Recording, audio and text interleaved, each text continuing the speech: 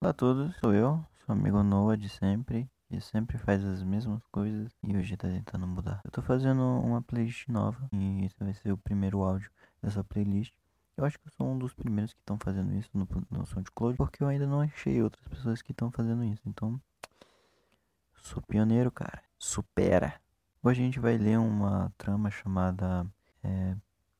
Ih, nem sei mais. Mas eu vou colocar aí na capa o nome porque eu não vou voltar pra saber. Vou voltar pra saber. É Café e Cigarro o nome desse livrozinho que eu tô lendo. Então eu espero que vocês gostem. É uma trama policial. E bora lá. Eu vou tentar colocar uma música de fundo legal.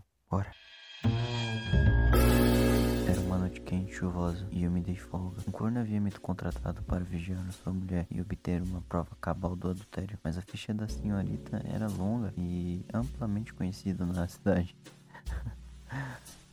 Mas ele queria gastar dinheiro com detetive particular. E eu estava a fim de receber. Já tinha um acervo de fotos da devassa esposa, mas continuava enrolando o corno e assim lhe arrancaria mais dinheiro. E por isso, me dei uma noite de folga, com um cigarro entre os dedos e jazia deitado na cama, regendo a orquestra de sombras que se moviam no meu quarto e no teto, ao ritmo do jazz que vinha do meu celular barato. Eu nunca imaginei que seria um detetive particular, mas algumas pessoas têm dom. Uns têm um dom valioso de ganhar dinheiro, outros contam histórias, e eu sou bom em descobrir segredos, mas os profundos segredos da alma das pessoas.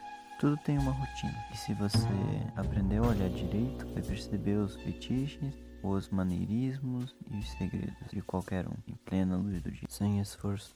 Mas hoje não, hoje eu estava de folga.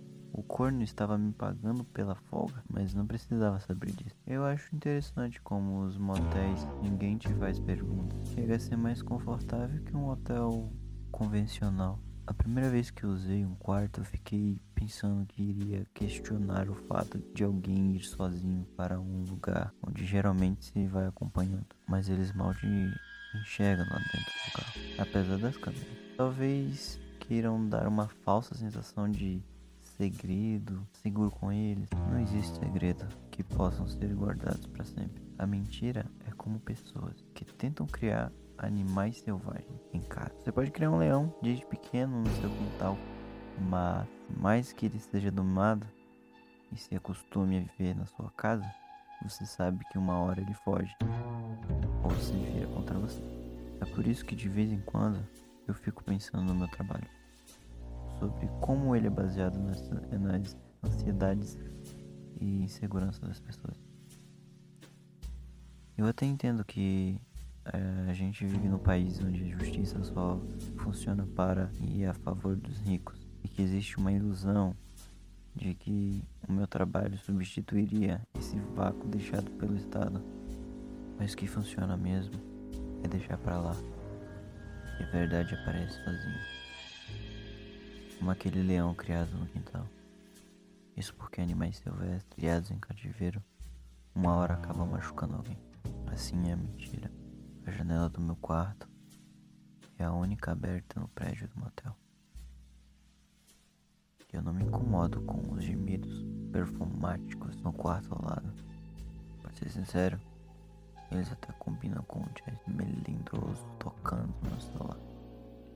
No escuro, não existe cores, e eu me sinto num filme de New York. Minha alma se contorce como a fumaça do cigarro, que se expande e desaparece.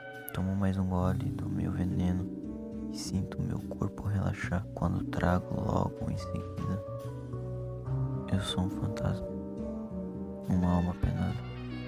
No Brasil, no pleno século XXI, eu ganho a vida como detetive particular. Ou seria pilantra particular. Em plena pós-modernidade, eu sou um cara de meia idade, com a profissão extinta e hábitos ultrapassados. Quem ainda fuma? Quem ainda escuta jazz? A mulher do quarto ao lado começa a gritar de um jeito estranho. Mas isso não é assunto meu. Nada acontece. Nada acontece. Bom, eu fico por aqui, gente. Obrigado por ter escutado até o final. E talvez eu volte a ler isso aqui. Eu até gostei um pouquinho. Nunca tinha lido um romance policial. Quer dizer, uma coisa policial. Então, até o próximo capítulo.